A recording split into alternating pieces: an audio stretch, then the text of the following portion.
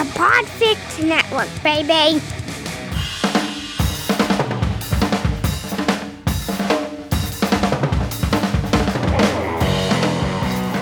Hey everybody, this is former WWF Light Heavyweight Champion Gilbert, brother, and you're listening to the Cretan's Guild Podcast. How much does this come? No, that's fine. Yeah. I was just marking where we're starting. All right. Did you need me to clap as well? No. Since we're in the same room, it's okay. Okay. No, we can have our own individual claps. Okay. Oh, look, it's fucking Henry VIII. No, that's Harry the Ninth. Harry the Ninth? Yes. He does not want to be related Shit. to fat, adulterous piece of shit So that murders his wives. That's why he doesn't want to be associated with Henry VIII. Oh, okay. Yes. All right, So that makes sense. Then. Harry the Ninth. That makes sense. All right, welcome everyone to.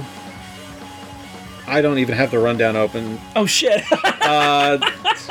Let's. I didn't realize we were jumping right into this. Let's start. Well, I hadn't planned on it. This is a hell of a cold open though. Yeah. All right, so we're gonna. That's why I got this blanket on. Yeah, because it's not a cold open; it's a frozen as fuck open. It is chilly. Yeah, it is chilly. Chilly. All right, Cretan's Guild Podcast. Rundown. This is what happens. Oh God, he deleted the rundown. Did he? There. Okay. No, he titled it Cretan's Guild Podcast. No, the Rundown. The rundown is law to Monarch Bob. Episode 89. Episode Mike Ditka. I got to be honest, I don't understand what that means, Bob. There's a photo I think he showed us. Is it? Oh, well, it does have a link. Yeah. All right. We're professionals. Please don't be Mike Ditka's. Oh, well, it's Mike. Oh, his jersey's 89. Oh, that's great. Okay. All right. It's funny when I made it the Sidney Crosby episode because Yeah. no one. We're reaching now. Hey, well, that's a sports reference, and you didn't get that like immediately. It's football. All right. I mean, I still don't get it. And I saw it explained to me. I don't like football. So I don't know what's going on there. I got you. So yeah, welcome to episode 89 of the Cretan's Guild Podcast. I am Jay. With me, literally, is Corey. Yep. Hey. We're in the same room. Yep.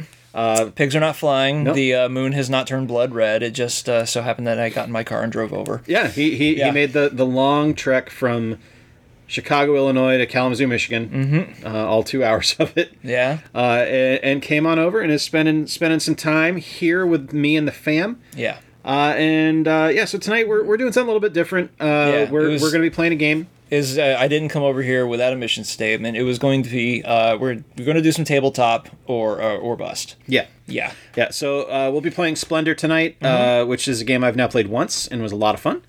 But before we get into that, we are part of the Podfix Network. It's podfixnetwork.com. And you can follow fellow Podfixer Varmints Podcast. It's an education and comedy podcast that's all about animals. Paul and Donna do a whole bunch of research to bring you a mix of science, education, pop culture, and comedy about all the things that creep, crawl, slither, fly, jump, hop, and swim on the planet. We should pronounce it appropriately, though. It's varmints. Yeah, it is. That's true. And not, not varmints.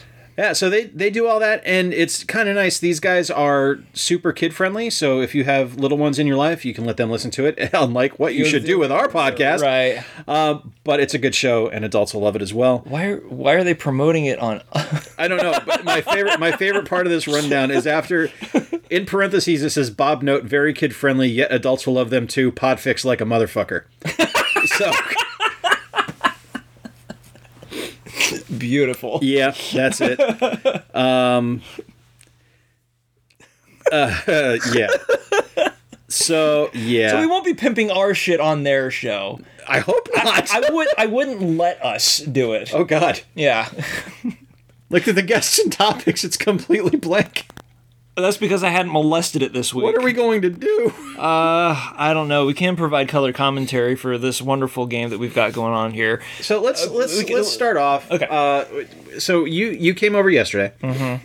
And we didn't do anything yesterday. Right, yeah. Because it was late. We sat around and shot heroin and watched a lot of porn. With the kid and the wife, of course. That's kind of the thing we do. That's about as family friendly as this podcast gets. And it was nice. Mm-hmm. It was good to spend some time with you. And I should say that this is probably just going to be Corey and I talking, and less describing the situation that's going on with this game because. Currently, we are dealing out the cards on a table in a grid of 3 by 4. Yeah. I don't know if anybody who's played Splendor knows.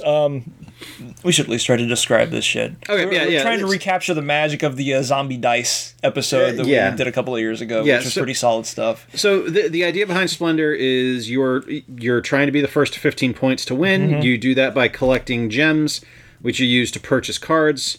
Cards also have a gem value on them, which are permanent to you, and go basically. So it's like a stacking economy sort of a game. Yeah, it's a perfect way to put it. Right. And you know, while we could just do a play-by-play of what we're doing, it's going to be pretty boring to hear. I spend 2 ruby to pick up 1 sapphire because you're going to go, what the fuck is this shit? It's not compelling. The symbology used to ascribe roles to each of the components of the games is pretty like Renaissance themed, or at least Renaissance associated. Yeah. But I'm kind of trying to figure out who we as players, what our role is supposed to be in this, and early access to like just single gems. And us using these resources to gather more power and influence. These are technically called development cards. Makes me wonder if we're actually conducting illegal activities in Renaissance era Italy in order to impress these nobles who you'd assume would be have a public face to curate. And what a hideous public face they all have. Like, if you look at our 3 nobles right now, we have upset woman, man who sat on tack, and Harvey the Ninth. It's Harvey the Ninth, because he doesn't want to be associated with his more infamous brother. Yeah, exactly. It could just be RBF. That's not really fair. She could be pleasant. No, she's from the Renaissance era. Yeah. Of course, they're all assholes. Yeah, a resting bubonic face for those scoring at home. Right. And so we're going to be playing this. We're going to be probably talking about what we've done today, mainly, because Corey and I went off on an adventure today. Yeah. And not everything that we've done. You guys... Because we don't want the authorities to be getting wind of any of it. That's true. Yes. That's very true. So for you, those of you that are familiar with our podcast, congratulations. It's going to be more nonsense. For those of you not familiar with our podcast, congratulations. You're going to get some nonsense. So... Spiff. Yeah, that's pretty much what it is. And, all right, well, let's go. You go first. Me first? Yeah, you go first. That'll work. All right. You know how shit I am with early strategies, so we're just going to go gung-ho right away. Okay. I'm pulling like 2 emeralds and hoping that comes together as something. Fair enough. You know how there seems to be like a Japanese word or term for pretty much like the most obscure of concepts? Sure. All right. This one was hitting me on the way home yesterday from the grocery store because an absolutely absurd situation had occurred to me. And what we want to do. All you want to do is zoom, and a boom, boom. Just shake your rump. I have no rump to shake. Actually, I'm not cutting myself any slack on that. I do. It's pretty handsome. Very few positive attributes to describe myself physically, and the butt's one of them. That's a net. That was a net early benefit of being a skater. So, right. This is going to sound a whole lot like a Louis C.K. joke upon reflection. It is not. The concept is similar to it, but it's a very narrow one, and I think a whole lot of people can relate to it. So I was saying, okay, there should be a Japanese word for this situation that I'm about to describe. I was walking home from the grocery store. Saw a guy heading towards me with a stroller, and I assumed like sight unseen. Well, I assumed that sight seen that it was, is a baby. Here's a dad. He's got a baby in a stroller. They're gonna go get some milk or do something. Sure. Perhaps score some coke because I know what part of town that is. Yeah. And the closer I got to the crib, I realized that in the crib there's no baby. There is like a lot of swaddling underneath a blanket that was perhaps positioned to maybe resemble a baby still being in the stroller. And the dad looked normal, so I didn't think it was any shenanigans that he was up to. It was just. But that's not the point of the story. What I thought immediately in that like split second that your brain comes up with the most complicated and overwrought explanation possible for that scenario before it goes back to sanity and is like, oh, well, he probably just dropped the kid off at a babysitter and is strolling back to the house. Mm-hmm. I thought, legit, I swear I'm not doing a bit. This is where it came from. I thought, all right, the dad is single. He took the kid out to go, impress some people. But the kid, as the wingman, got picked up himself and then took some of its swaddling and made, a swift escape.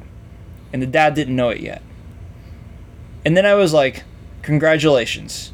You just spontaneously wrote a comic strip based on this random occurrence that just happened to you that was complete and utter nonsense. And what are you going to do with that? What are you going to do with this, this concept now? I don't know. I'll just probably use it to describe something and fill some air on a podcast or some shit. I don't know. That's fair. Yeah. But the thing that eventually took me to is that there is no Japanese or any other sort of an esoteric term no esoteric label ascribed to the situation. Sure. Yeah. Because we have, everyone loves Schadenfreude. Right. But the Germans don't have anything for anything like that. Right. No terms of happiness. Yeah. It's well, they have Schadenfreude. Well, but that's happiness in someone else's misfortune. That's right. Well, German for happiness would be just gut, I suppose, or Bier. Beer, yeah. But that would be a transmission Schnitzel. of happiness. So would Schnitzel. Yeah, true. And so would Lollies, and perhaps. I was just going to say the word hand jobs, but in a lilting German accent. Hand jobs. Yeah. Well, there's your random chatter for the open. Yeah. There you go. There you go. See, I would have been disappointed that there wasn't a dog in the stroller. Yeah. Oh, see that okay. That was kind of like the follow up. When my consciousness eventually caught up with my idiotic subconscious, they were like, it would have been cooler if there was a pair of pointy ears just popping out above the blanket line. Yeah. Because he's out walking his kobold or something. Just... take candle. Yeah. Oh, he's cute. Yes. Oh, I'm gonna take your candle. It's the last time It's the last time I take you out to the bars, bro. You suck at this. Do you know what we're supposed to... Oh, God, stupid kobolds. All right, so you've been back in Chicago for 2 months now? Since January the 1st, yes. All right. And happy? I have no other positive emotions to compare it to, simply because I felt like I made my own escape out of a stroller from, a single desperate dad. Fair enough. And I was just riddled with swaddling in which to, make my effective getaway. All right, for those scoring at home, that was not set up. I had no idea we were going to be... No, sometimes I'm just that goddamn good. And you could count all those times on a single hand. Yeah, I couldn't be fucking happier. I mean, I came over here, well, because, the planets had aligned for one, too. Yeah, it was opportune. But for two, for the most part, I've just been, keeping myself busy with exploring my surroundings. I've actually been, I've not been drawing, but, getting myself back into the habit of drawing, which most people in, my private social circle are like, that makes me happy. You're not drinking that again, really also, happy. are you? Yeah. I mean, I am drinking again, but I never really stopped. Sure. Yeah. And I live in a town that, more or less encourages that activity during the day. Yeah, it's the I don't drink anymore. I also don't drink any less. Exactly, yeah. But I don't lean on it as a crutch for any inspiration or, mobilizing imagination and shit. Sure. It's just been so good. And... honestly, the entire last year has been leading up to this, too. During the pandemic, when everybody else has been suffering and fucking miserable and, worrying about their future, et cetera, et cetera. And I keep waiting for, the other shoe to drop for me, because it began with my last job, which I had no love for, telling me to start working from home. And that was good. And it started with a 2-week vacation, which then became a 2-month vacation. And then they brought us back in for 2 weeks, and a bunch of people got sick, and then they put the kibosh on that. And from then, things just kept getting better. Yeah, that's never the result you want when you run a business, is to have people be like, this is great, I never have to go back. Yeah, but I mean, obviously, it doesn't need to be belabored that there's an unprecedented misfortune befalling the entire globe for the entirety of last year. Look, I already so Corey and I did a thing for my show on YouTube called Microtransgressions. Right at the start of the pandemic. And we made some serious missteps during that show, making light of the situation. To our credit, we're not virologists. Yes, to be fair. To be fair. And not to steal somebody else's bit. No, I'm not about that. I'll happily steal someone else's bit. Yeah. We kind of we fucked that pig. I'll steal that bit too. We completely dropped the ball on that, where it was like, oh yeah, no, this is no big deal, everything will be fine. We porked the pork. We weren't that flip about it. We were just being jokey. Yeah, we were being jokey because we talked about Dr. Mario. Yes. We're like, oh, that's that virus. Oh, we'll just drop some counterphobically colored pills on top of it while the virus dances all over our graves. Yeah, as it turned out. So we did make light of the situation. We weren't like dismissive by any stretch, but yeah, we definitely No, it's our typical response of gallows humor, which even in the worst of times we do. You should have seen us around 9/11. You would be glad that we didn't know what podcasts were at that point. Yeah, we'd probably be in jail. But yeah, it was just it's how we deal with shit. Is we have to bring funny, or we'll cry, and we have to try to make other people as nauseous as possible. Yes, or we will still cry. So the reasons Microtransactions has been on hold for so long, one, it's a major time investment, and two, I needed to give it time to breathe. Yeah, because, oops. Well, it was ill-timed. It was sort of an attempt at launching a new thing. Yeah, it was, and it was something where I had just started to honestly really take the YouTube channel seriously. Because I went from having like 5 subscribers to all of a sudden having 100, which was accelerated. Yeah, it was a bit shocking. I didn't anticipate that happening. So we was like, oh, we'll put in a podcast. We'll start doing a podcast for the channel. And like, I edited. I was like, wow, that took me like 3 hours to edit.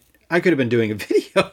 Yeah. And no one watches YouTube to listen to podcasts. Thanks for listening to our podcast on YouTube, by the way.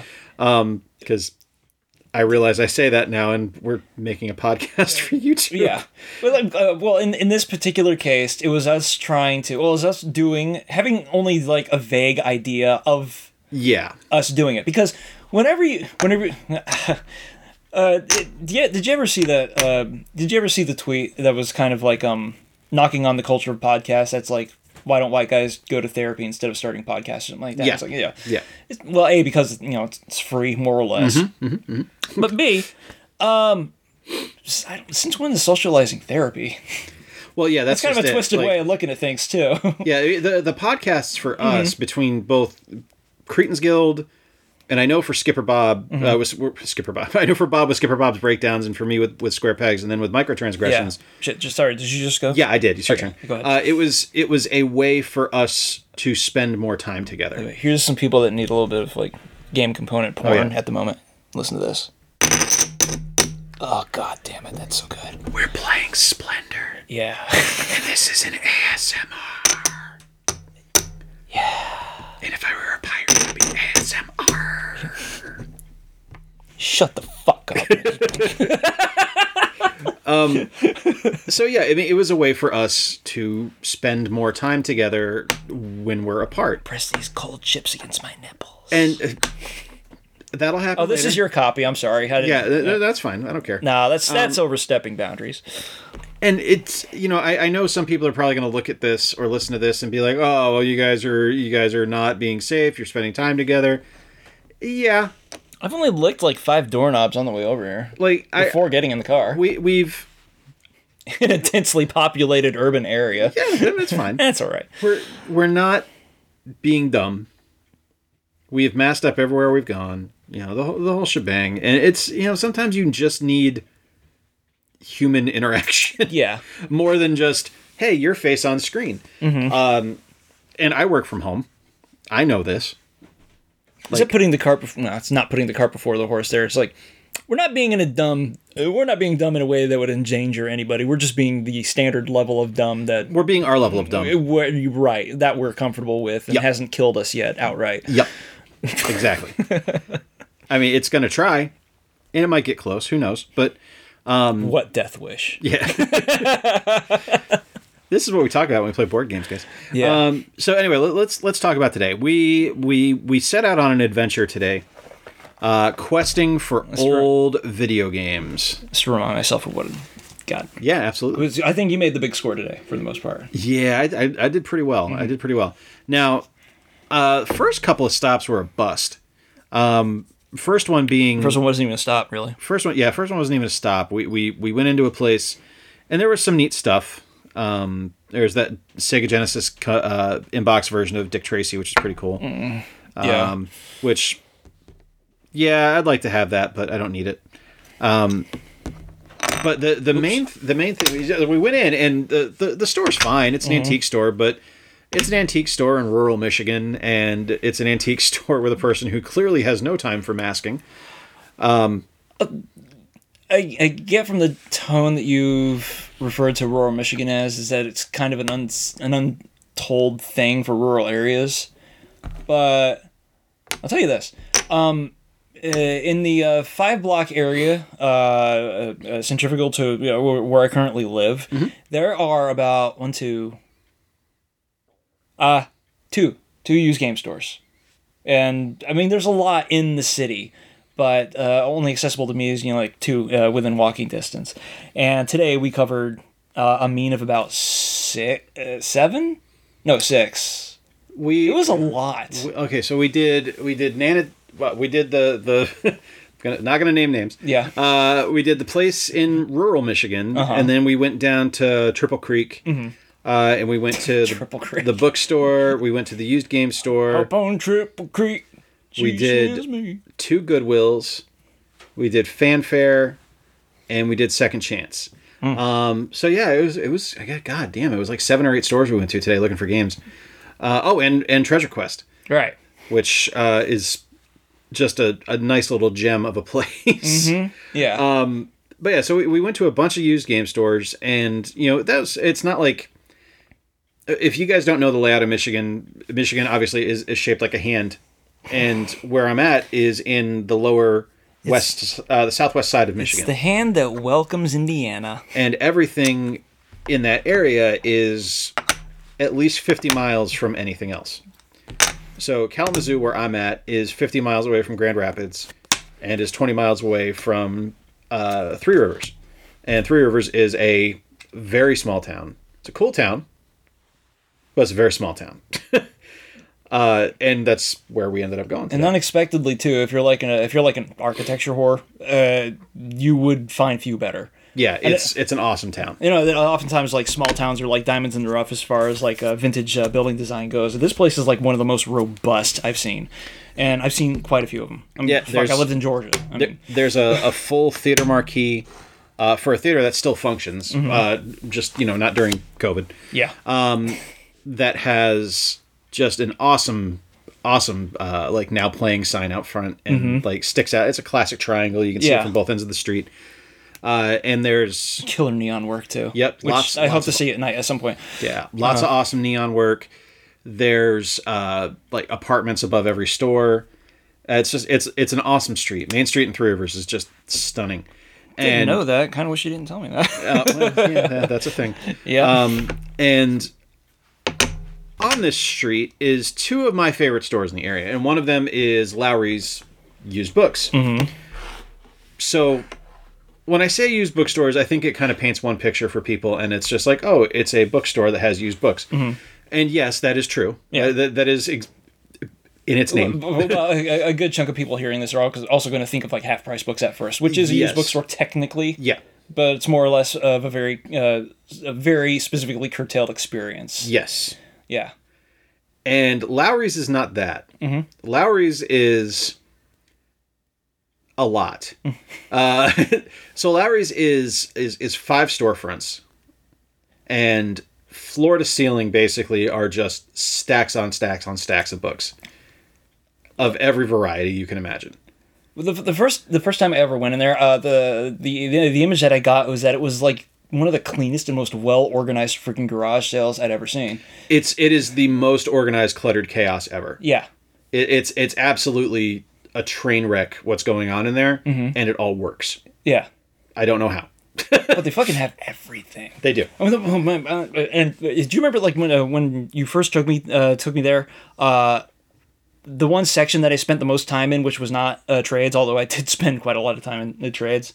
No, that was where I scored those 2 mint copies of first press editions of The Trouble with Girls, the Gerard Jones comic from like the early 80s, before he started working for DC. And that's a great comic too. I'd been a fan of it for like a long time, but I had only had access to like single issues because it was a small print. Sure. And small print in the 80s was really goddamn hard to get a hold of. Yeah. It was before the Ashcan Revolution and stuff. But no, the part of the store that I spent the most time in, or remember spending the most time in that first time, was the sci-fi paperbacks.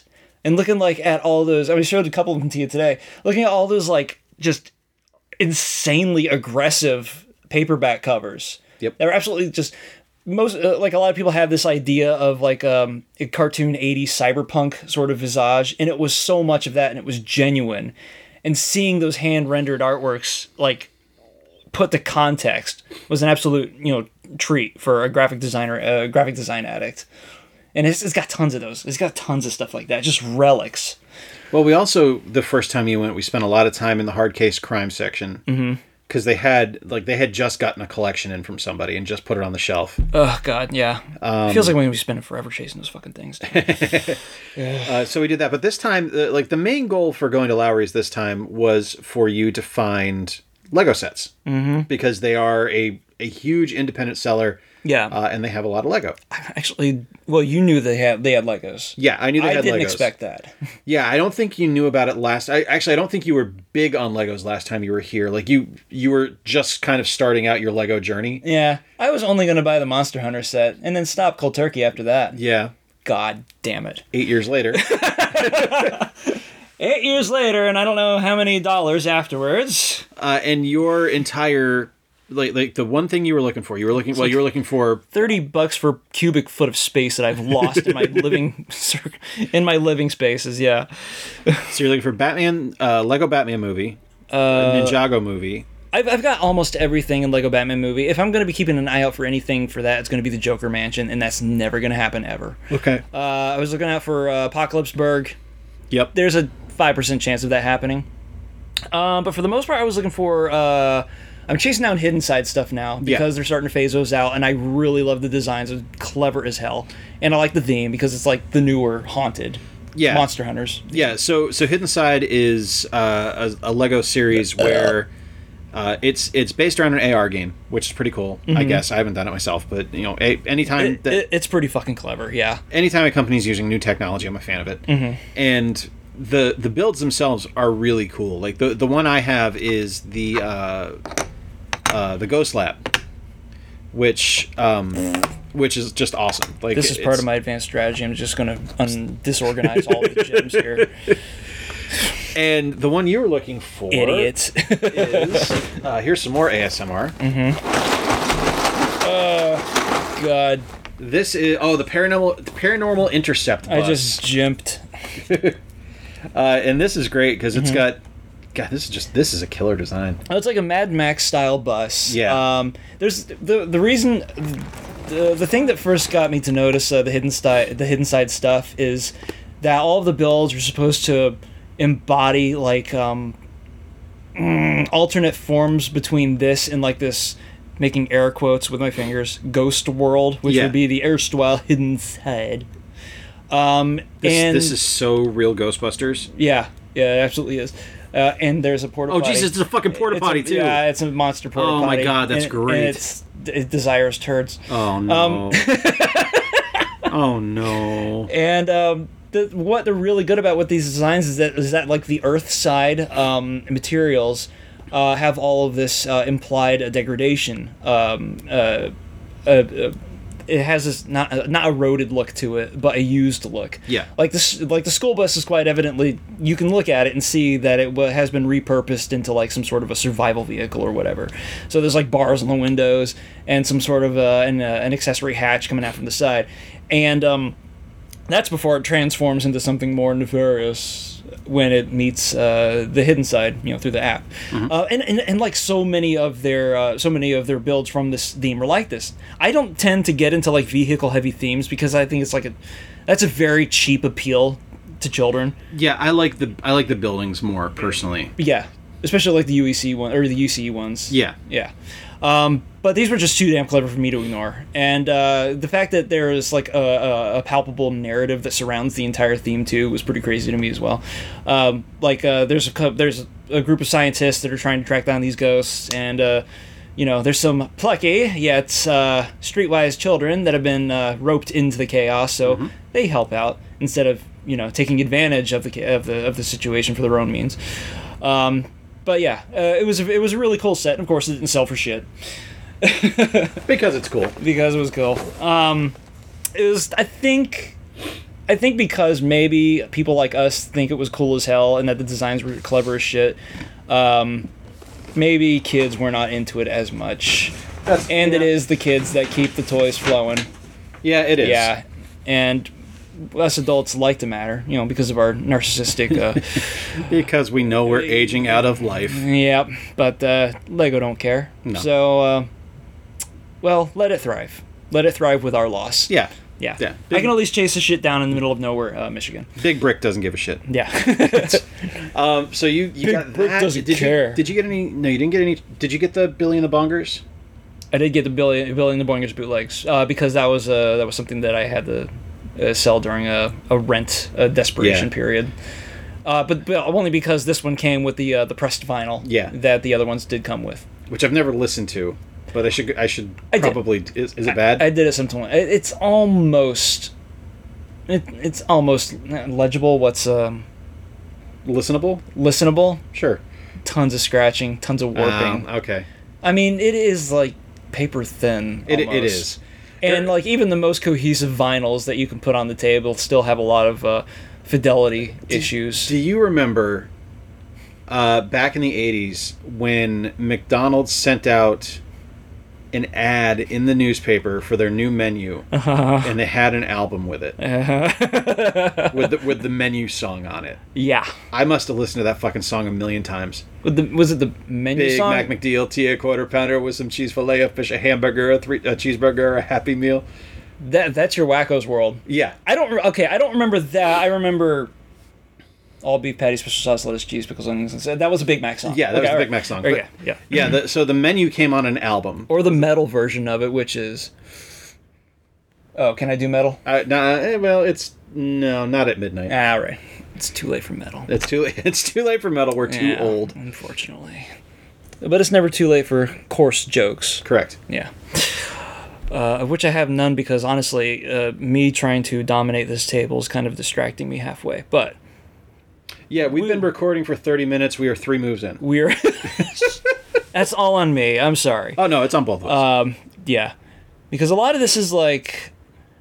Zombie dice... See, I thought because of the simple rule set that this would be pretty easy to dive into and play passively while we're talking. But the thing about zombie dice is, like, chance carries half of the game. Yeah. Yeah.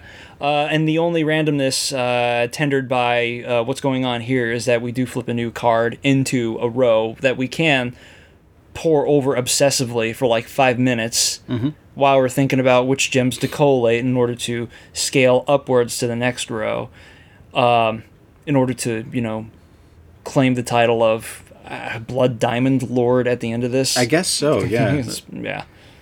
So, we don't have to, catch the plague. It's my own personal fiefdom of gems. You got a pretty handsome pile there anyway. Yeah, I got 2 diamonds and a ruby. Ruby! Oh, shit, this just made me think of something. What the hell was it?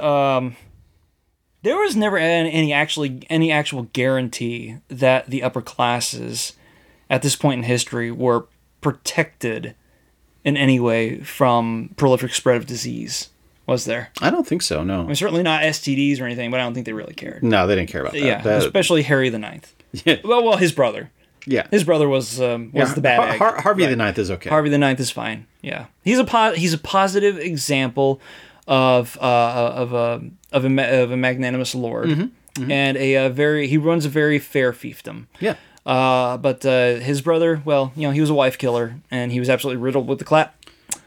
Fair Fiefdom is my medieval Foo Fighters cover band name. Fucking. You son of a shit-eating turd farmer who eats what he sows and reaps. I don't know. God damn it. So after Lowry's, we went across the street. Apparently, I don't know how to insult. That's okay. That's okay. And we went to CZ's, which is a place I discovered recently within the last year. Yes. And I had never taken YouTube before, but apparently it's been there forever. Just never noticed it. Right. And it was weird. So when I first noticed CZ's, we were coming back from that park that we drove past. And we turn onto Main Street, and I look up, and in the apartments above, because I guess the people who own that company live up above, and there was a Vault Boy painted in a window. I was like, oh, yeah, someone's a Fallout fan. That's pretty cool. And then it was like, they're preparing for the apocalypse. They like Zelda, and there's Mario, and is that a Vectrix in the window? What is? Oh, we gotta stop here. Like, somebody behind the wheel was like, nerds. Yeah. So that was the first time I ever found it, but we went this time because I got a pretty awesome thing for my birthday. One of the things I did recently, I did a video with some friends of mine on YouTube about Holy Grails that we're hoping to acquire in 2021, and finally drew. And one of the 38 minutes in, 3.5 moves done. Moving right along. Yep. Footloose and fancy free. So your buttons. So we went across, and the reason we went is because I got in that video I pointed out that I really wanted to get one of the Jungle Green Nintendo 64s this year. It was a holy grail for me. I never had an N64. Well, I owned a gray one, but it never actually worked because I got it years after the system came out. You remember that? Like, mine never picked up a signal. Seriously, I'm getting an echo of recollects. We tried it on your TV in the apartment we shared. In the red and black room, and it never worked for me. The red and black room, where me, you, Meredith, and Victor lived. Oh. On the pipe shelves. Right. Okay. Yeah. Because you had your N64 hooked up and it worked. Right. But I could never get mine to work. It never functioned. So, it functioned once, and then I put it in storage, and then when I took it out of storage, it never worked again. So I was like, all right, well, that's that. So I've wanted another N64 for years, and I wanted the green one because I think it looks cool. That's the end of the story. Like, it looks neat. I want it.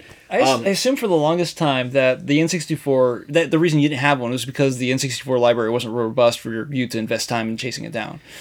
Or robust enough. That had something to do with it. Like, there are certain games for the N64 that I really loved. But they were watershed games, and on a Nintendo system, they're usually first party. Yeah. And that's pretty much exactly it. But it got to the point where it's like, well, I really want to get one. I hope I get one this year. This is the thing I want to get. Yeah. So I put it in the video, and my friend Chris, who was on the video, got a hold of my wife and said, "Hey, my game store out here in California has one." And that's a hell of a call to get. Yeah, she surprised me with it. I had no idea. Like, I was completely clueless about this entire situation because he had actually messaged me first and told me about it, and I was like, "Oh, that's awesome! Yeah, I'd love to get it." And then messaged me back, and he said, "Oh, it's already sold out." I was like, "Oh, well." What a sketchy bastard! Wasn't meant to be. Not a big deal. But yeah, that's the end of it. I'll live. But yeah, so they duped me. Is basically what happened, and that's okay. I don't mind because I got it. Yep. So and now the treasure is yours. Yeah. So we went to CZ's today, and first thing we did is we walked in, and CZ's. If you don't have antique shops in your area, CZ's is set up like an antique shop. Yeah. It's an old store with a lot of useless crap in it. Mm-hmm. That is old.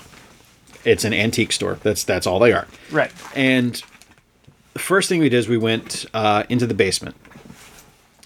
And in the basement, we discovered... Children. Yeah, well, there was a child down there. Oh, yeah, that's true. But they weren't chained up or anything. And this joke kind of fell flat. God damn it. Oh, well. But so we went down to the basement. I made at least one person sick. I did my job. And we found down there a red and green crate. Yeah. Which was pretty cool. Now, in this crate were some old yearbooks, which I don't give a shit about yearbooks. Mm-hmm. Got enough of our own. Yeah, we got plenty of our own. And I don't look at those, so why am I going to look at someone else's? I don't even really want mine. I don't either. I don't understand why I keep them. Yeah. I just haul these heavy-ass fucking books all over the country. I don't know. They're like a grimoire of cringe. Like, yes. Like bona fide cringe, not like social media currency cringe nowadays. It's just if you've ever been able to look at your yearbook without your skin without the feeling of like your epidermis wanting to leap right off of your bones at seeing anybody you knew, not even your own pictures, I dare say that I don't know, you've probably intimidated Clarice Starling at one point in your life. Yeah, you're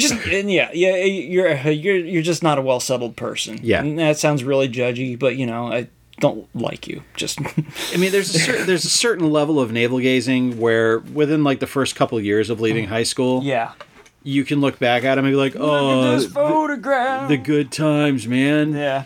Do you remember when we did that? Yeah. But I'm fucking 42 in a week. I don't want to look at it anymore. It's just full of people I don't like. I can't go that far. Well, I managed to stick with you assholes for this long. The people I like are the people I keep in touch with. Yeah, right. The people I don't like, I don't want to see. Ever again. I'm good. True, yeah. Like, there's a reason I didn't go to my reunion. I don't give a shit about them. I kind of want to go to my reunions now. Oh, fuck, I do not want to go. I do, because I never thought I'd be able to like work my way out of the shitty pit of misfortune that I had worked so diligently for over 10 years to get myself into, and all of a sudden I'm out. But then again, it's not really my way to lord over my successes, even though I make more money than everybody that used me in my class. I'm probably better looking and a lot of other stuff that they don't need to know about. So anyway, I don't believe that last one at all. There were yearbooks in that crate. Yeah. And that was great because, yearbooks are wonderful, I guess. But more interestingly were all the games that were in that crate. Yes. Four Swords Adventures for the GameCube, Resident Evil 5 for the GameCube, Mario Kart Double Dash, bunch of fucking GameCube games. Wait, was there a Double Dash in the crate, or was it just the one behind the glass counter? No, there was one in the crate, but it didn't have a case. It was it was in a generic empty case. There was no box art or anything. All right, I was about to say, I could go back there tomorrow, but no. So yeah, that stuff was in there, and it was like, oh, this is awesome. But I don't really want any of this stuff. Yeah, I got to put it back because I can't spend $45 on Zelda 4 Swords when I'm the only one who's going to play it. It's that's fucking sad. Yeah, because that I would be down for it like anytime you brought it out. Yeah, but I think the reason people don't really have an appreciation for 4 Swords is that because at the time it did come out, well, nobody played it then either. Yeah. So the closest thing we had to any sort of a counterpart to it in modern days was Triforce Heroes came out for the 3DS, and that is it's on the same foundations. Obviously, it's semi-competitive, semi-cooperative, but it is way more cooperative than the old 4 Swords was, because you could actually concentrate and kind of like play rope-a-dope with the rest of your crew while screwing them actively out of any triangles. Yeah, I mean, there's always like oftentimes that point where like all 4 of you team up to move a giant boulder, and then once the giant boulder is moved, you're like, all right, y'all going down now. Stabbing everybody. Your triangles are mine. But yeah, I mean, that was a bitch to set up too. Yeah. Right. Yeah. So I passed on that and went back upstairs and looked at the used games they had there, and I ended up finding, for me, I found 2 N64 games. I got Wave Race 64 and Blast Corps. Yeah. And then I got Fight Night Round 3 for the 360. Def Jam Vendetta for the PS2. Mm-hmm. And, what was the other one? I'm going to have to look at my pictures. Not Fight for New York. Because I'm not selling my child to get a game. Yeah. It's nice to know that it's not unobtainium, though. It was Knights Journey of Dreams for the Wii. Yeah. Which I'd played the original Knights on Saturn, and I'm interested in this one. I mean, it's a Wii game. Yeah. And it was like $3 complete in box, so whatever. I actually did think about getting that one. One of the things that turned me off of Knights is that it seemed to be too married to rail play. Yeah. And that wasn't my gig. Rails only work for me when they're on shooters. Sure. But I love the music. Like, Yeah. the original had, like, the pimpinest shit in his music, and of course it was Sonic Team that made the game, so that all checks out. And when it was brought over to the Wii, same deal, new tunes, better visuals. And there's the other thing about the Saturn, is that, like, Yeah. well, I know it's like a cult console because it didn't do well, and there's a lot of that underdog appeal to it. Man, it was butt ugly. Yeah. It did. It did 2D games beautifully. Right. But 3D, I mean, for first 3D, okay. But no. I know, to me it was like marginally better than the PS1. Yeah. Yeah. And just marginally.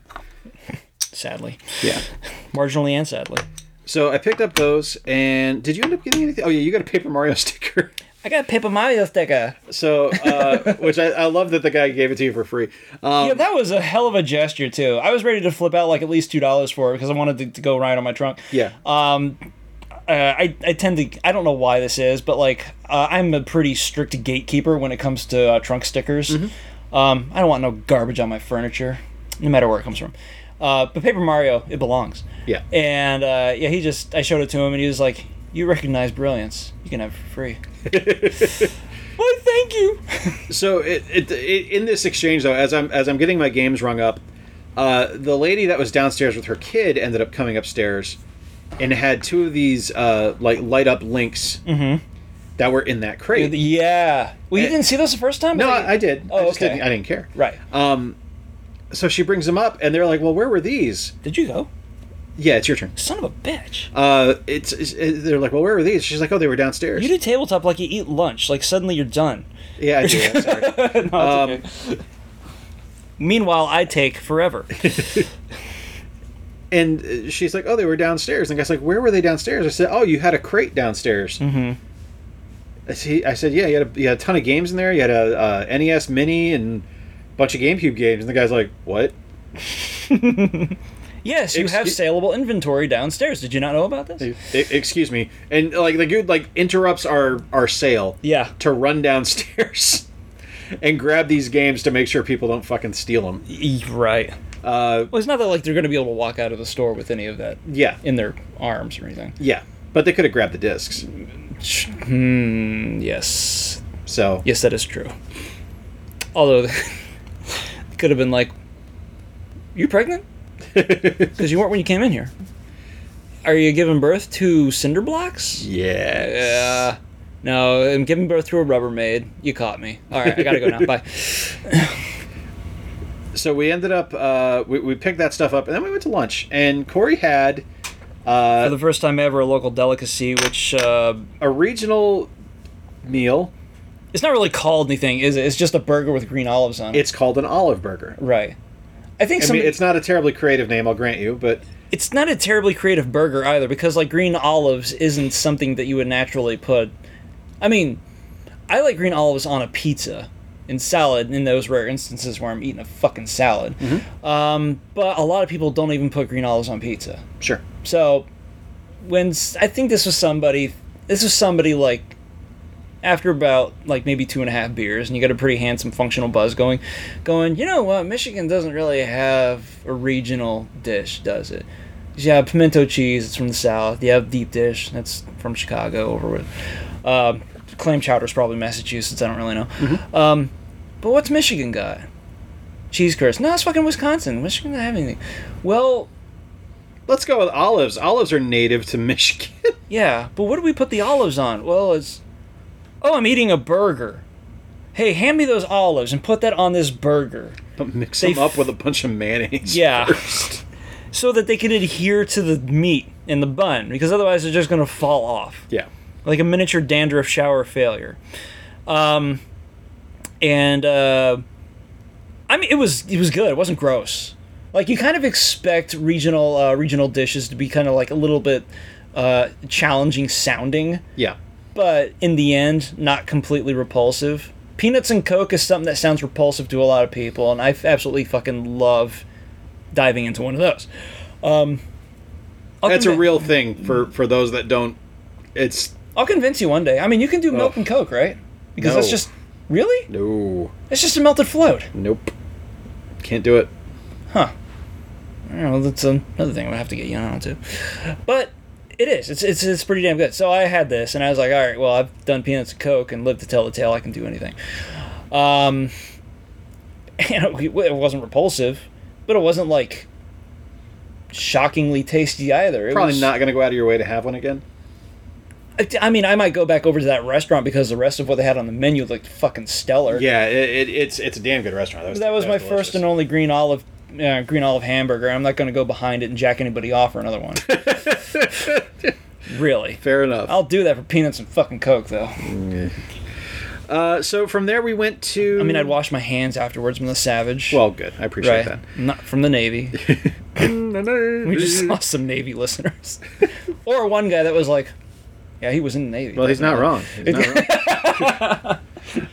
He's lying. He was totally in the Corps. So after that, we went to Treasure Quest, which is one of my favorite little hidden gems here in Kalamazoo, which is a hole-in-the-wall video game store up in Kalamazoo that has... Oh, you got my fucking gems. I just realized that. Oh, you little shit. Oh, sorry. Right. No. Well, no, you're not. We're playing. That's true. that has all kinds of good stuff in the store. There's no room for diplomacy and splendor. Well, that's fair. We're gem barons. That's true. We kill our slaves mining rubies. That's At least true. I'd assume that's how things worked in the Renaissance era. We were so enlightened. I mean, relatively speaking, perhaps. Well, not Harvey the Ninth. He was not right. enlightened at all. Well, he was enheavened. Yeah. Because he's fat. Because he's fat. He's blessed with cellulite. Cellulite, not celluloid. Yes, he's a big fan of the movies, which weren't a thing in Renaissance I've got Italy. a future in the movies. Oh, you know what they did love back in the day, though? Puppet shows. They did love puppet shows. Mm-hmm. You know, that's... So, speaking of puppet shows... have you seen Ghosts and Goblins Resurrection?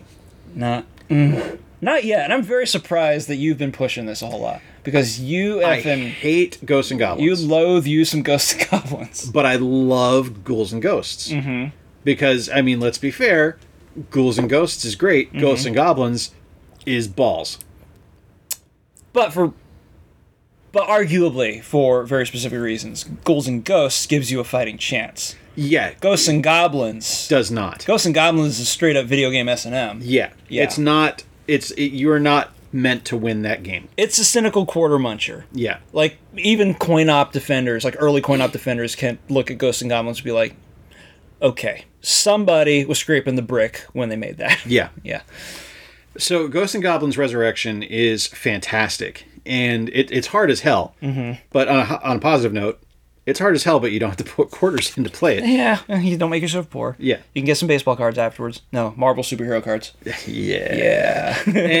But the neat thing about the game is that it looks like a puppet show. Like, all the character work in the game looks like it was taken, like it's got independent movement of the arms from the body and stuff like that. In the remake that you're talking about, right? Yeah. Not the classic one. Yeah. Okay, because the classic one is great pixel art, but there was no real, like, theme behind it, except for, like, spooky things. Correct. Okay. But yeah, this one looks like a puppet show. It's awesome. That's fucking great. Yeah, I'll show it to you tomorrow. And the guys behind Tomba helped on it. Shit! Yeah. Are you kidding me? Nope. Wait. Whoopee Camp. Oh my god, they're still around. They were. I thought they were done. I thought they had been shuttered. But yeah, no, they helped on it. Hold on. Their logo is in the credits. There's some... No. Something that you just said is causing some kind of recollect to happen. There was a game that I played like a couple of years ago, maybe 4 or 5. No, this was like back when XBLA was doing big business. And it was exactly like that, but it was more of like an Edward Gorey thing. I mean, the visual theme was still like marionettes. Mm-hmm. And I think it was actually designed by Grasshopper Manufacture. Look up stuff that they've done if you Grasshopper? Yeah, Grasshopper or somebody. Where the hell did my phone go? Oh, there it is. Well, you're doing it anyway. All right. Now, if you have like a total list of all of the titles that they have put out in recent years, go back to around maybe 2010 or so. Ooh, that was not a good burp to make. Yeah, I'm sore about that. What's that? Fatal Frame? Yeah, the Wii version of Fatal Frame that they actually worked on. Did it get shuttered? It never came over. It never came over here. Diabolical Pitch. Rebuild, no. Cinnamore, no. Diabolical Pitch, Liberation Maiden, Lollipop Chainsaw, No More Heroes, Black Knight Sword. Look that up. Okay. You should find some images of that. I'm going to take my turn right now while we're doing kind of like an intersection here. Go for it. Dark Souls? What? Oh, that's very strange. Black Knight Sword. That's it. That's the one. All right, now check the trailer for that if you have it up.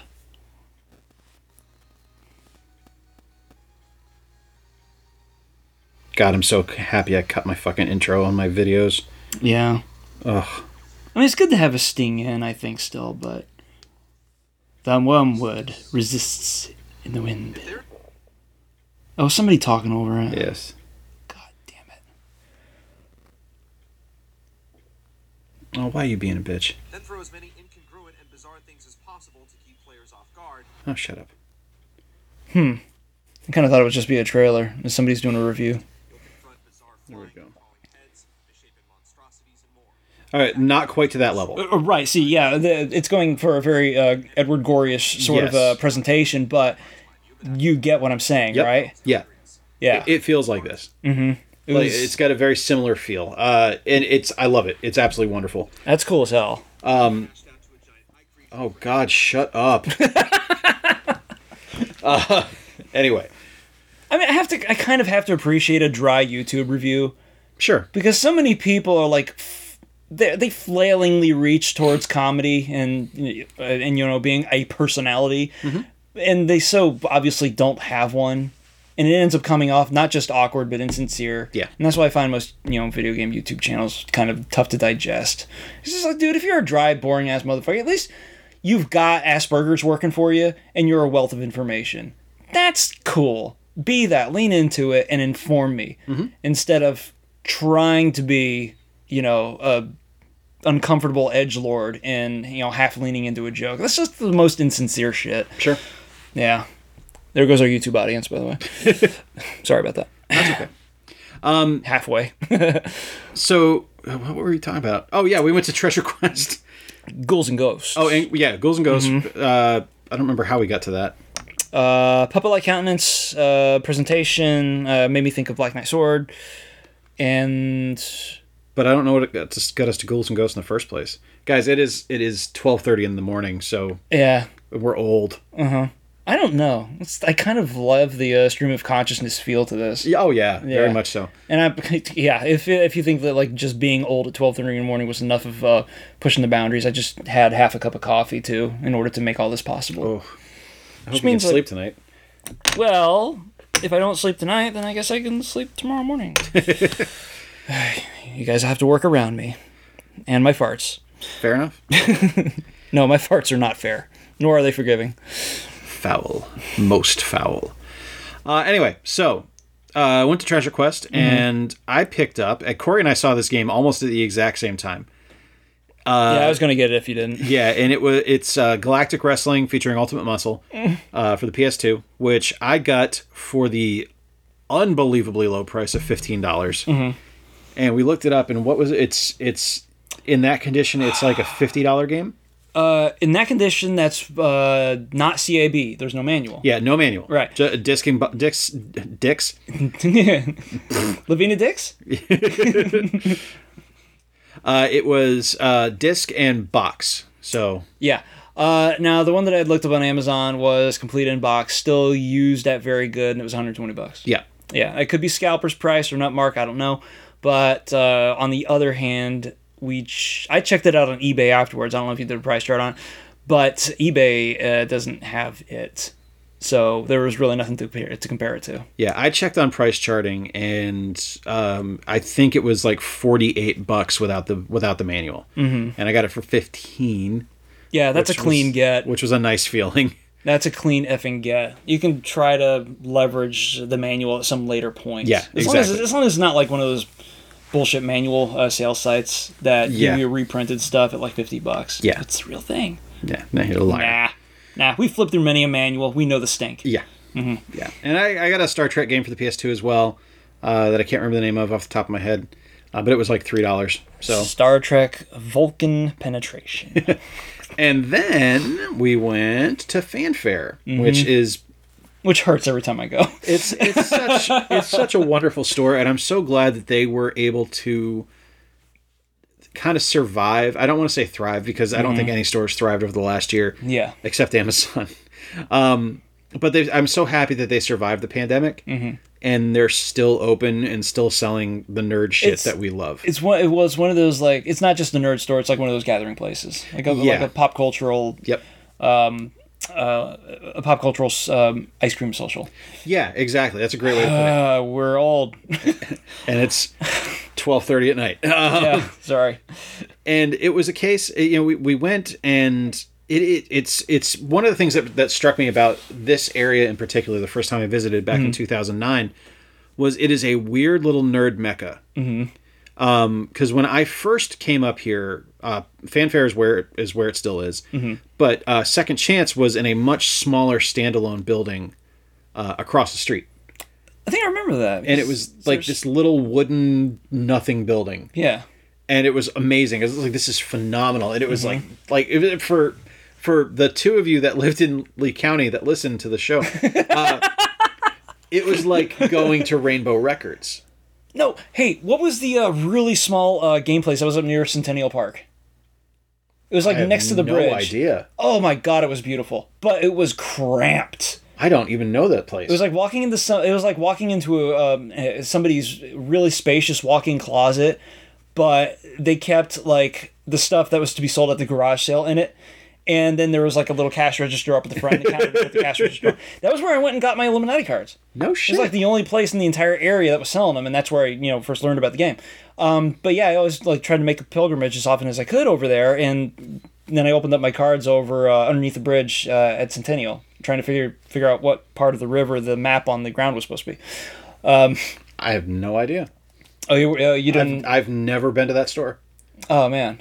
It was a cool place. I don't think it survived very long, though. Probably because Rainbow Records was what you just described it as. So Rainbow Records. Man, I missed that store. That store was awesome. Okay, we're going to jump back 30 years real quick. Yeah. Rainbow Records, if you don't know... There are people listening to us that are like, oh, fuck yes, they're going back into nostalgia. God, I love it when they do this. So Rainbow Records was a store that, like, from the outside... It was billed as a vinyl store. Like all they had was vinyl. That was what they put on their store, on their sign.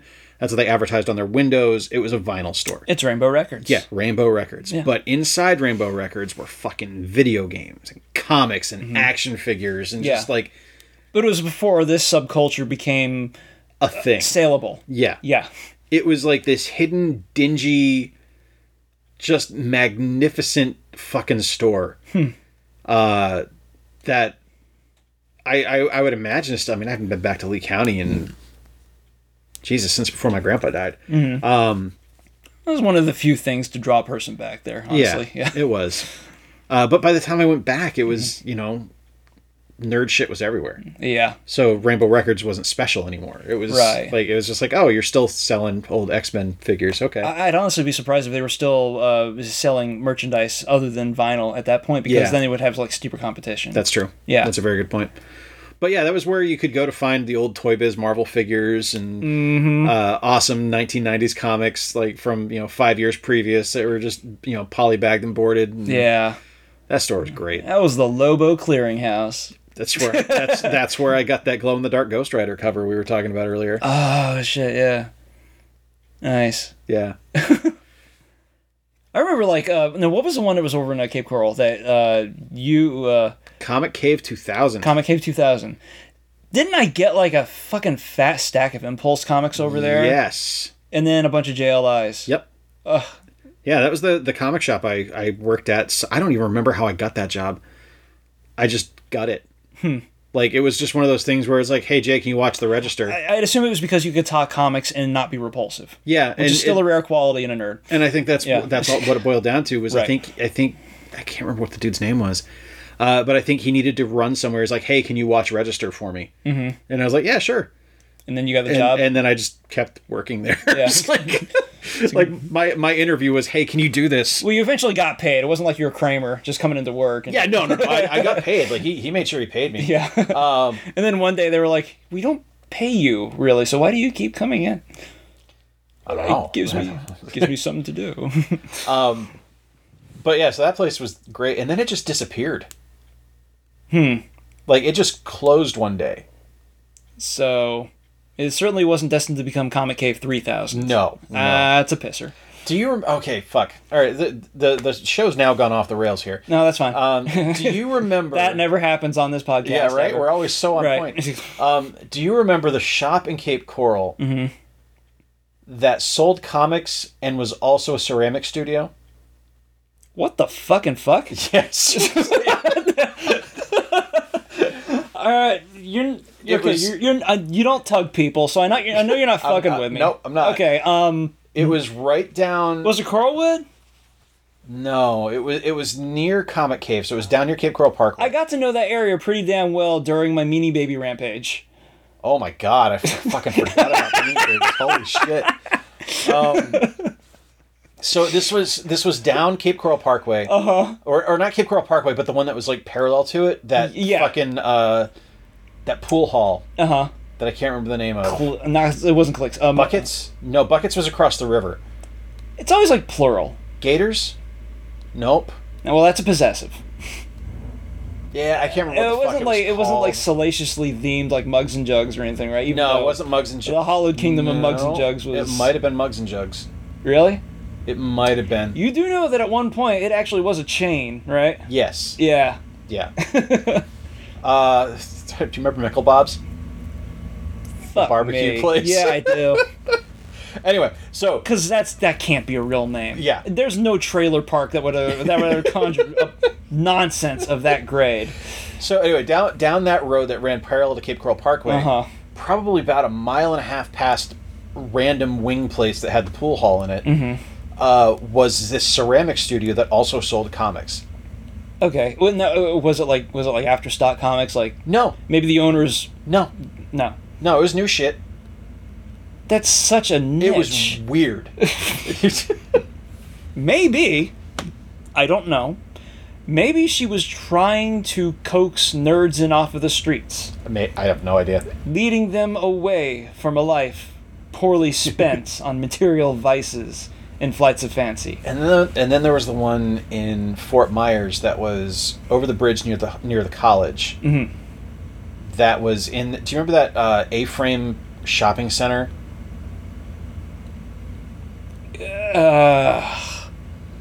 No, okay. That's not coming to me. It's not Bell Tower, right? No. Okay. It was up near 41. It might have been Bell Tower. You can get great discounts on clothes and some blow, possibly. Yeah. I can't remember where it was. It was a little bit up past the college, off of College Parkway, and it was this weird little fucking. It wasn't I can't call it a mall, and I can't even call it a shopping center. It was like an office park, but it was an A-frame, and there was a comic and game store in there.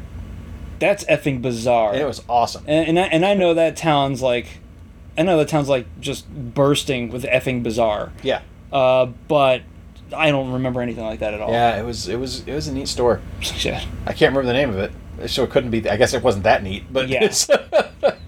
So it seems like comic book stores kind of follow the same like spatial inversion quality rule that the finer restaurants that you've been to does.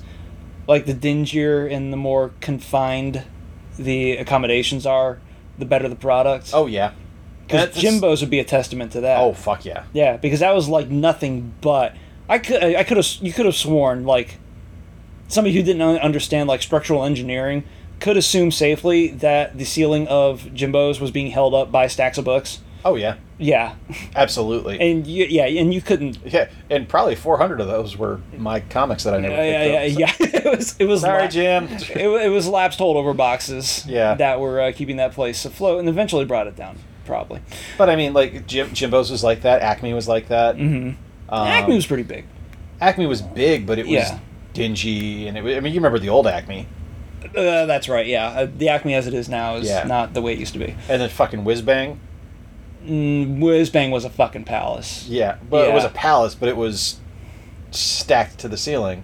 It was. I don't know. Whiz Bang's a bit different. Maybe it's because like there was a time at which before like comic books became mainstream that a lot of work was put into these places, but people couldn't keep up on, I guess, side tasks like vacuuming the floor all the time and shit. I don't know. But when I remember Whiz Bang, I remember it being just like this, the first nerd church I'd ever encountered. Yeah. Because our places were homey. You know? I mean, they were like you were describing, dingy, cramped. Very comfortable for us, lived in. Right. There's a lot of experiences to be tallied up within those walls. And Whiz Bang was like, it was the first place I'd gone to that had like fiberglass figures of Sentinels and Spider-Man and, Venom. And this was like back in like 97, 98, before, when you'd assume that stuff like that would be like, murder on the overhead. And the thing that I'm going to remember the most about that was that they had like all those premium like rings and watches and shit that were superhero and otherwise, property themed, just hanging out in a glass case like it was a fucking pawn shop. Yeah. But it was like the nicest pawn shop I've ever been to. The thing I remember, because I only got to go to Whiz Bang once before they shuttered. Yeah. It fucking sucks that they shuttered because out of all the places to fold, I thought it would at least outlast most of them. Yeah, me too. Yeah. The thing I remember most about Whiz Bang, other than the fiberglass sets and like having like a random mannequin dressed up in a Green Hornet costume. Yeah. Was that's how I knew it was home. They appreciated the Green Hornet. Do you remember that they had behind the counter, they had like, it was like a clothesline or something. I can't remember what it was, but they would hang those one sheets of next week's comics. The covers. Yeah, that's right. And it blew my mind that was even a fucking thing. Yeah. Well, they knew how to hype. Yeah. They did great. Like they gave me the Robin issue where it's him and Spoiler at the movies. Yeah. They gave me that cover, and I was like, "Oh my god, this is the greatest store ever!" One of the finest things that Chuck Dixon's honestly ever done. Yeah. And he wrote a lot of Guy Gardners. I do give him the benefit of the doubt on some shit. Yeah.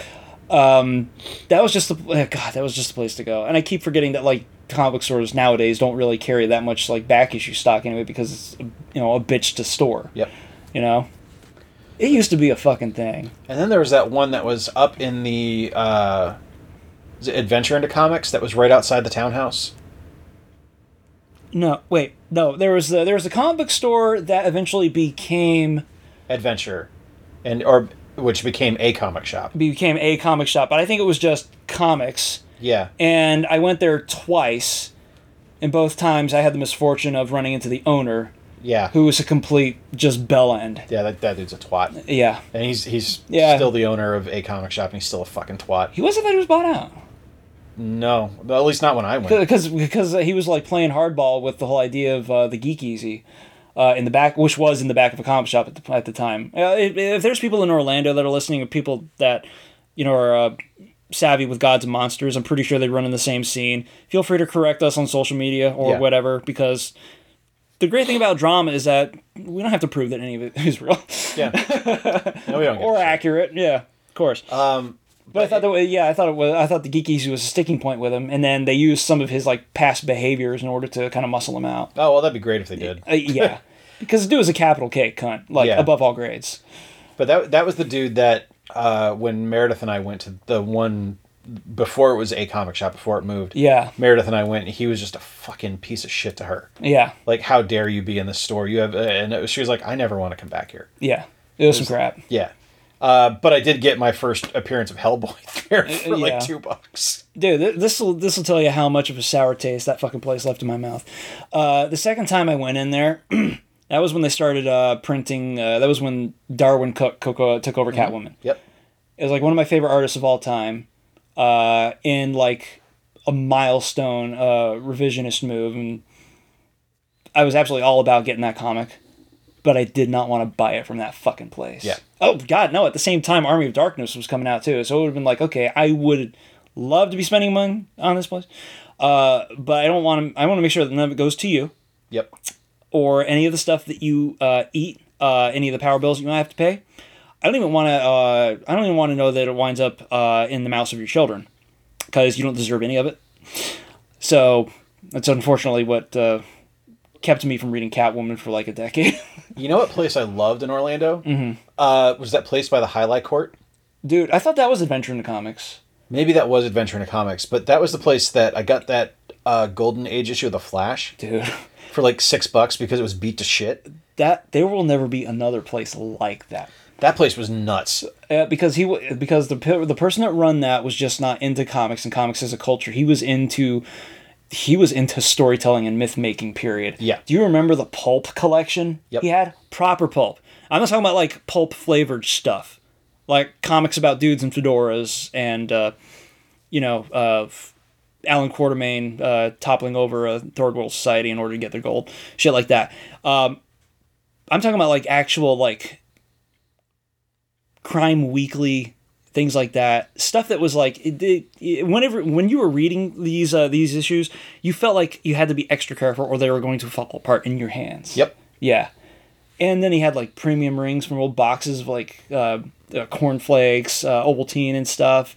It was like a treasure trove, that joint. And it was dirt cheap. Yeah. He just wanted people to share in it. Reasonably priced. Well, yeah. He wasn't giving it away, let's be honest. Yeah, there were some ratty ass pulps in there that were like upwards of up to about $32 in single issues and stuff. And if they weren't, I would have bought the entire place out.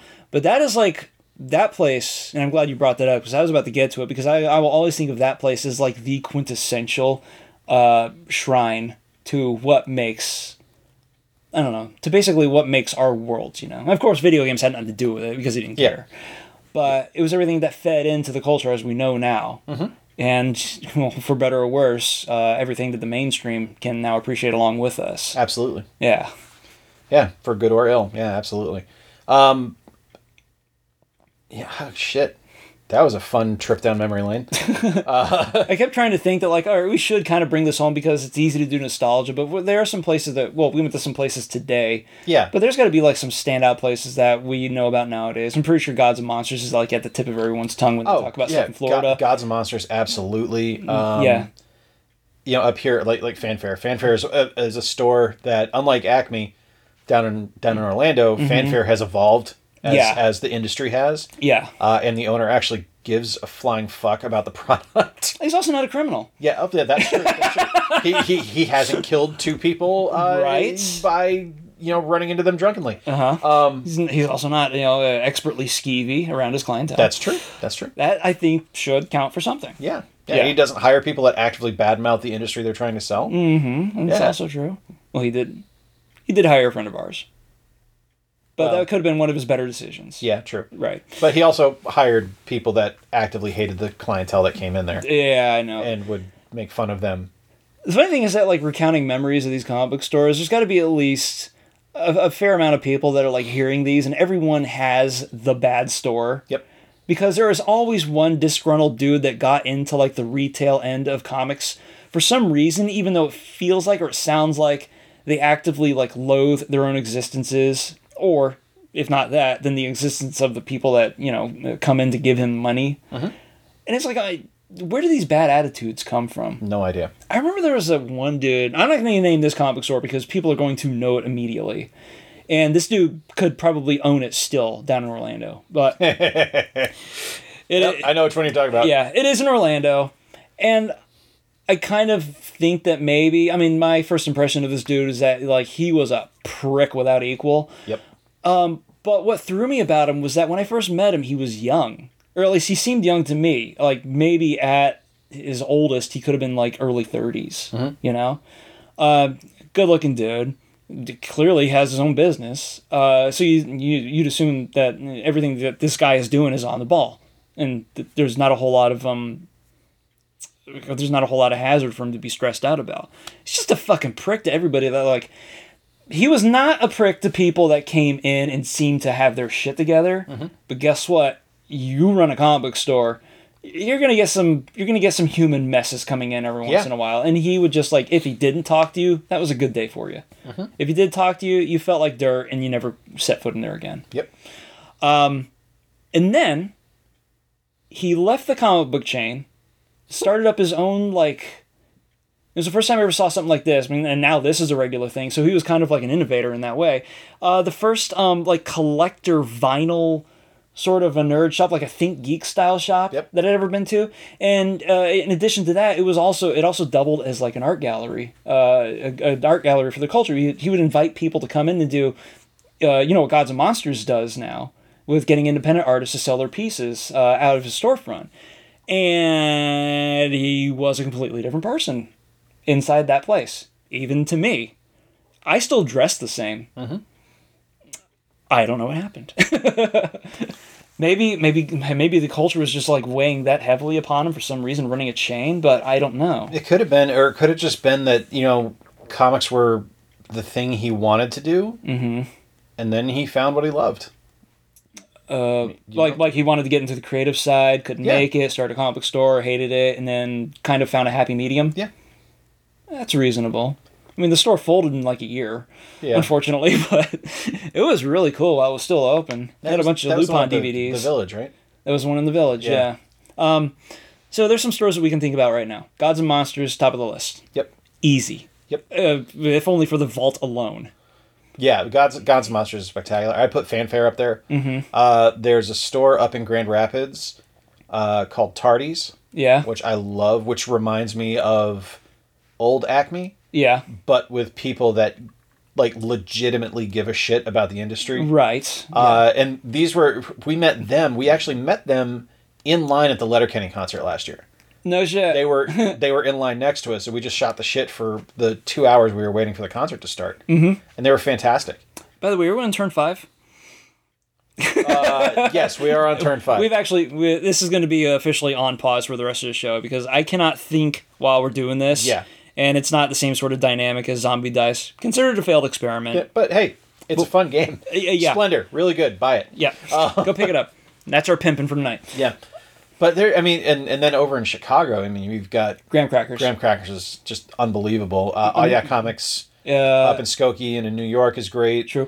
Chicago Comics. Challengers. I think Chicago. No. The big comic presence I believe in that town is Graham Crackers the one that actually has like other satellite locations? Because I just know about the one in Boys Town. Has like 15 or 20 locations. Yeah. So it is. Okay, yeah. I remember there was another one that was downtown, like close to the Loop, where I got that. I got that like long out of print expansion. Speaking of Lupin, for the Lupin, the Italian board game. Oh shit! Yeah. Yeah, and I remember when I brought it up to the counter, and the dude was like, "Where the fuck did you find this?" It's up there right next to the door, and he's like, "Huh, God, that's the last time I don't pay attention to the inventory." It's like, hell, well, your sloth is my game. Yes. Yeah. You fucked up. He was really gracious about it. He was cool. I mean, you know that if you let something that big go, then it was completely your fault. Yeah. Right. But, you know, I always think of, like, the Graham Crackers up in Boys Town as, like, my place and the local place because I always, like, go in there and make a beeline for the basement, like, right away. Yeah, that's where me, you, Meredith, and Victor went, where Victor found, like, 4 Star Trek magazines in the basement and bought them for me. Yeah, that Graham Crackers is where you go to cash the fuck in. Yeah. Yeah. But yeah, I guess there are like more around the city too. So that's like the big presence in Chicago. In that case, I would say that you would be, if you're super in the comics, and especially a lot of like indie comics that are big into social messaging and stuff, or just humor. Because I know this place is also big into like Chris Ware comics, the Acme Novelty Library. Yeah. He actually, I think he knows the people that have that not own it. He has some sort of relationship with the store because they always have his stuff in a showcase. Sure. This is Chicago Comics, and this is off of Clark. Chicago Comics is awesome. Yeah. That's where I got my Andre the Giant comic. Oh, you fucking finally read it? Yeah. The one by Box Brown? Yes, it's so good. Oh my god, yeah. It's so good. Yeah. It makes me so happy because now I don't have to buy it for you. I already bought it for Bob. Oh, nice. Yeah, no, it's fantastic. I bought it when I think again when me, you, Meredith, and Victor went. Yeah. He also did a comic about the history of a graphic novel about the history of Tetris, and I have yet to pick that up. Fuck. Yeah. That's interesting. He covers interesting subjects. I'm gonna have to read that. Mm-hmm. And then there's video game stores, and we've gotten off track. I mean, I picked up Rogue Squadron as well. That's the end of the shit we picked up. And there's used video game stores, and used video game stores are twofold because there's GameStops, which you can find a good GameStop, but it has happened. It has happened. Yeah, like the one near me here in Portage is awesome.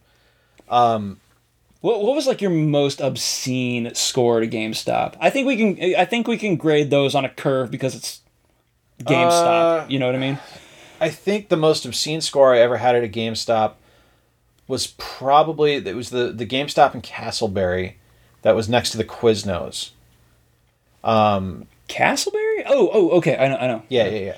And I think I got Suikoden 4 and Suikoden 3 on PS2 for like $2 each. God. And this was when GameStop was not pricing stuff based on rarity. They were pricing stuff based on region and how many copies were in their region. Yeah. So apparently someone in the region had a ton of Suikoden 3 and 4s, and I won that day. Yeah. So yeah. That got me bad once though, because I had called for an inventory check on a place like some. I don't know, I was driving over to like someplace out west in Florida, close to the Tampa area, and there was a GameStop that was like out in the middle of nowhere, like somewhere close to Wesley Chapel or some shit. And I called them about like because I knew I was going over there, and I checked off like every GameStop that was on that route, and they had a copy of Fatal Frame 3. When that was when stock on that was starting to dwindle, you know, so I all right, can you hold it for me for about till the end of the day? I'm about to head out right now, and they're like, oh sure, it'll be here when you get here. And then I show up, and they're like, I don't know what you're talking about. I have no idea. I was you bought it or you held it back and you're putting it on eBay. That's what's happening. Because somebody would have looked into it. Yep. At that point, it's like this is a really niche game for somebody to call them about. What's the story? Ooh. Yeah. You pricks. Well, that was the most obscene crime done to me by GameStop because, well, once again, it's fucking GameStop. But that was before GameStop was central to very literal financial crimes and market manipulation, which is a great story in and of itself. Now, the most obscene score I ever made at a GameStop happened at the same place. It was two of them. And it was at the GameStop that was on University, close to where we were at, close to the college, plainly. Okay, yeah. All right. Up till the second score, I thought the first score that I got there, which was Sonic Pinball Party, was pretty great. And then I found a box complete in the box copy of Tactics Ogre about 3 to 4 years after it was initially released. Yeah. And that thing went scarce in if it was a year after its release, I would say even a couple of months before then. Oh yeah, because that was one of the ones I wrote off. I was like, I'm never going to be able to find this. I still haven't played it, but I saw it there, and it was just sitting in the little tiny little used like slab up in the front, next copies of freaking Super Mario Advance loose and whatnot in the box, just sitting there, yellow label on top of it. And it was like $32. To me, used, that was fine. I checked it out because I don't want to make sure there's any boogers on it or anything. And it was in pristine condition. So I bring it up to the counter after they, go up and get it for me. And the guy's like, spending $32 on a used game. And I was like, how does this motherfucker not know? Yeah. That's good. Because he could try to pull a Fatal Frame 3 right the fucking front of me as soon as I turn my head around, and then I won't be able to say anything. But that was a killer score. That's a fantastic score. Yeah. I just feel like an ass that I haven't touched it at all. And, you know, with game stores, like, I lament the loss, and this is the one I'm always going to reference because this place just blew my mind when you took me there. And that's People Play Games in Chicago. Oh, God, I'm going to cry. Which was, like, it's as close as I've felt to, like, a religious experience going into a game store. Just that central aisle of PC big box boxes PC. from back in the day. Good God. Walking in, like, literally, you brought me in there. Uh-huh. And I walk in, and the first fucking thing I see in that section Yeah.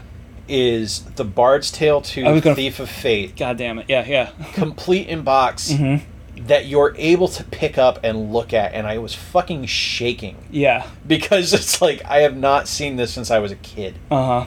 And I fucking hate that I didn't buy it. Yeah. I mean, we kind of thought it was going to... This was before COVID broke, that it actually went under. Yeah. This is because nobody went in there and bought stuff. It was a museum. I think it was because they were buying over what people were going in there to get. And that's really fucking tragic, because not only was something, you know, very exciting taken away from us, but it also speaks to the idea of actually having a video game museum or a tactile museum. Yeah. And how much... Well, not water, clearly, but how much like attention that could draw, and how, you know, necessary that the idea of that could be. Yep. Because like ever since it folded, like whenever somebody tells us about like one of the, you know, greatest video game stores we've ever wandered into, the first thing that pops into our head is always going to be People Play Games. Yep. We even remember the name of it without having to search. Yeah. And it fucking sucks. And I went there once for like 10 minutes. Yeah. Because we got there right before it fucking closed. Yeah, I know. And it was like... It was that much of an impact on me. Like, this place is just incredible. Yeah. And, like, I have some people that I talked to from YouTube, and I brought up People Play Games, and one of the guys that used to live in Chicago, he's like, oh, man. That's the greatest store ever. Like, just, like, it's the best, most reverent fucking, just video games matter store. And shit, I forgot about, like, even outside of that, like, utterly mind-bending experience of seeing that, the big box aisle, you could go in there for missing manuals. You can go there for missing boxes if you needed, like, something that was, you know, attached to specific box art. You can go in there for imports, mostly unmolested. Old magazines and old strategy guides. Old strategy guides. I know that like most video game secondhand stores tend to treat strategy guides as like anathema, and they were like, nope, we got them organized alphabetically. Suck it. I was like, God damn it! And we only put out the ones that are in good shape. Yes, that is helpful. Yeah. But then again, Half Price Books is really good about strategy guides too. But imagine like having that in the same space as, you know, the game that the strategy guide references. Yeah. There was that. There was like vintage peripherals by themselves if they did not have them with the games, and they were always like, you know, put up in a display. It was just mind bending how really quality that place was, and how geez, like you said, reverence was the key word. Yeah. And there's nothing really I can add to that. And like you've got the Exchange now, which I've never been to, but I want to. The Exchange is pretty goddamn good. I like it because I've made some pretty handsome scores there. Sure. Dark Watch, pristine. Dragon Quest 9 for under 20. That's crazy. I was about to see Dragon Quest 9 for under 100 because I'd still be impressed with it. But even at the price that I got it is like so gross. Yeah. But yeah, the Exchange is pretty good, and I'm glad that exists. But it didn't necessarily do, and I don't think it seeks to do what People Play Games did. Yeah, well, you have to have a certain mindset for that. Like, it's just that's not for everybody, and that's okay. Yeah. And what was the place in Orlando? Cybertron. Oh, Cybertron was pretty damn good. You're right about that. Yeah, that was the place. I'm sorry. There's Cybertron, which is great, by the way, because that was where I scored the first 4 Famicom Dragon Quests. Yep. In pretty good condition. They're not perfect, but I didn't really expect them to be. Yep. They're old, and they're phylacteries. There's also a place called Play and Trade, and I think that was a chain down there as well. Play and Trade is a chain. There's still Play and Trades up here, actually. Yeah. Well, that was pretty much up and down depending upon the management that was overseeing it. But the one that was near Waterford Lakes, that place is killer. Yep. Because they have like an NGPC wall. Yeah. Yeah. Yeah. Those were good. And here in Kalamazoo, we've got Second Chance. Second Chance is hit and miss. But I mean, it's been more missed this year just because COVID. People are going and buying games. Right. And then up in Battle Creek, we have Disc Traders, which is it's also hit and miss, but it's a lot more hit than it is miss. That's where I got Star Fox Zero and Star Fox Guard for $3 complete in box. Have you played Star Fox Guard? Star Fox Guard is a really good idea and a really bad presentation. Oh, okay, all right. It's tower defense. Oh man, you think that would? Well, wait a minute. No, that's one of Nintendo's. That's a case of Nintendo fitting an IP onto something that doesn't quite belong there. Yep. Oh, okay, that's sad. Yeah, and I actually like Star Fox Zero. I know a lot of people don't, but I actually think it's pretty fun. I haven't heard anything negative about it. A lot of people don't like the way it controls because they have to use the motion controls with the pad, and I'm like, well, you have to do that with Splatoon as well. But it's good. Yeah, it works. So shut up. But yeah, there's. Well, don't worry. I understand going to bat for reviled games. Oh yeah. Yes. Yeah. Of course. So yeah, we went out and spent a lot of money today. That's the moral of the story. I think we are going to wrap it up because it is now 1 o'clock in the morning, and we have been recording for 1 hour and 35 minutes. Yeah, and nobody's winning this game of Splendor. No, and I don't think there's any way to really edit this one down. This is going to be a long ass podcast, Bob. Yeah. That's fine. He just wants the product, and we just want to ship that shit. As long as it gets out to Albuquerque, we still get paid. Yeah, exactly. Just kidding. We do not get paid. No, we don't. Nah. All right, so Bob has a note here. He wanted to say this. Love and support to our friends, the Morning Monorail podcast. We can't wait to hear them once they're back from hiatus. Mm-hmm. And yeah, good people over there. Even though Justin's a douche. I love you, Justin. It's Cretan's Guild Championship stuff. It's he's my right. Yeah, it's scripted beef. Yeah, exactly. Yeah, of course. Exactly. All right, guys, you can listen to the podcast on Podbean, Spotify, fuck. Here we go. Yeah, here we go. I'm coming, Wheezy. Oh God, what was her name? I'm Elizabeth. Coming, Elizabeth. Yeah, this is another old show that nobody really understands the references to. Yeah. So, the Cretan's Guild podcast can be found on Podbean, Spotify, Tout, iHeartRadio, and Apple Podcasts. Why are we telling them this after they listen? Bob puts in parentheses. I don't know. Bob, you write the rundowns, man. I just say the words. I'm like Ron Burgundy with a fucking teleprompter. Yeah. You can follow the link tree in all of our social medias. Can be found in the... Bob, you gotta... I just read the words, man. You can't say that. Linktree to all our socials and other media can be found in the description. Oh, in the description. Let me see what's happening. Jesus Christ, it's 1 o'clock in the morning. What is that? Okay, what did you start reading? So the Linktree to all of our socials and everything else can be found in the description of this podcast. Yes. Or you can just do a search for Cretan's Guild. Now, you can read the third thing. I think that's relevant to you. Yeah, this one I got. Okay. You can follow me on YouTube. I am Square Pegs. I am a video games show on YouTube, and you can follow Bob at Skipper Bob's Breakdowns, where he runs in Orlando and theme park lifestyle vlog. Follow him because Bob's videos are awesome. And if it were up to us, he'd be taking that shit worldwide. Yeah, absolutely. Yeah. Absolutely. I want to see fucking Skipper Bob sailing across the country. I want to see him tracking down all of the narrative points of interest within SEA lore. That would be a hell of a video series, wouldn't it? Yes. Just gallivanting. Yeah. Doing an Anthony Bourdain, just less cool, but nobody can be as cool as Anthony Bourdain. Anyway, so it's not a knock, Bob. You know that. You can support us on Patreon, and we have merch available on tpublic.com that features the art of the brilliant Tom Sola. Mm-hmm. We are part of the Podfix Network somehow. Yep. And to all of our followers, new and old, we say welcome to the guild. To all your dogs and cats. And we're gonna do that shit until he tells us to stop. Yep. Because Bob ain't here. Bob ain't here.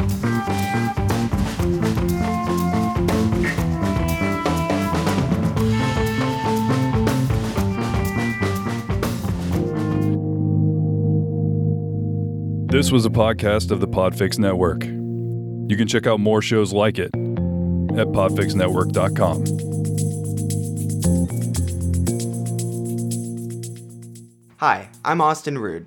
And I'm Phil Rude, and we host The Picture Show with Austin and Phil Rude. Clever name. Each week, we watch a movie and bring our discussion to the mics. You can hear my opinions and Austin's wrong opinions about everything we watch. No, you're the wrong one. Get out. The Picture Show with Austin and Phil Rude. Download it wherever you get your podcasts. Do you like 80s television? Of course you do. Do you like helicopters? Of course you do. Do you like men serenading eagles by the waterfront while playing cello? Yes. Yes, you do. If you'd like to hear more about helicopters and cellos, please be sure and tune in to Champa and Klein the Airwolf Years every week on your favorite podcast service. Join hosts Greg and Dave as they discuss every single episode of the classic 1980s television series Airwolf. Be sure and subscribe today. Electronic weapons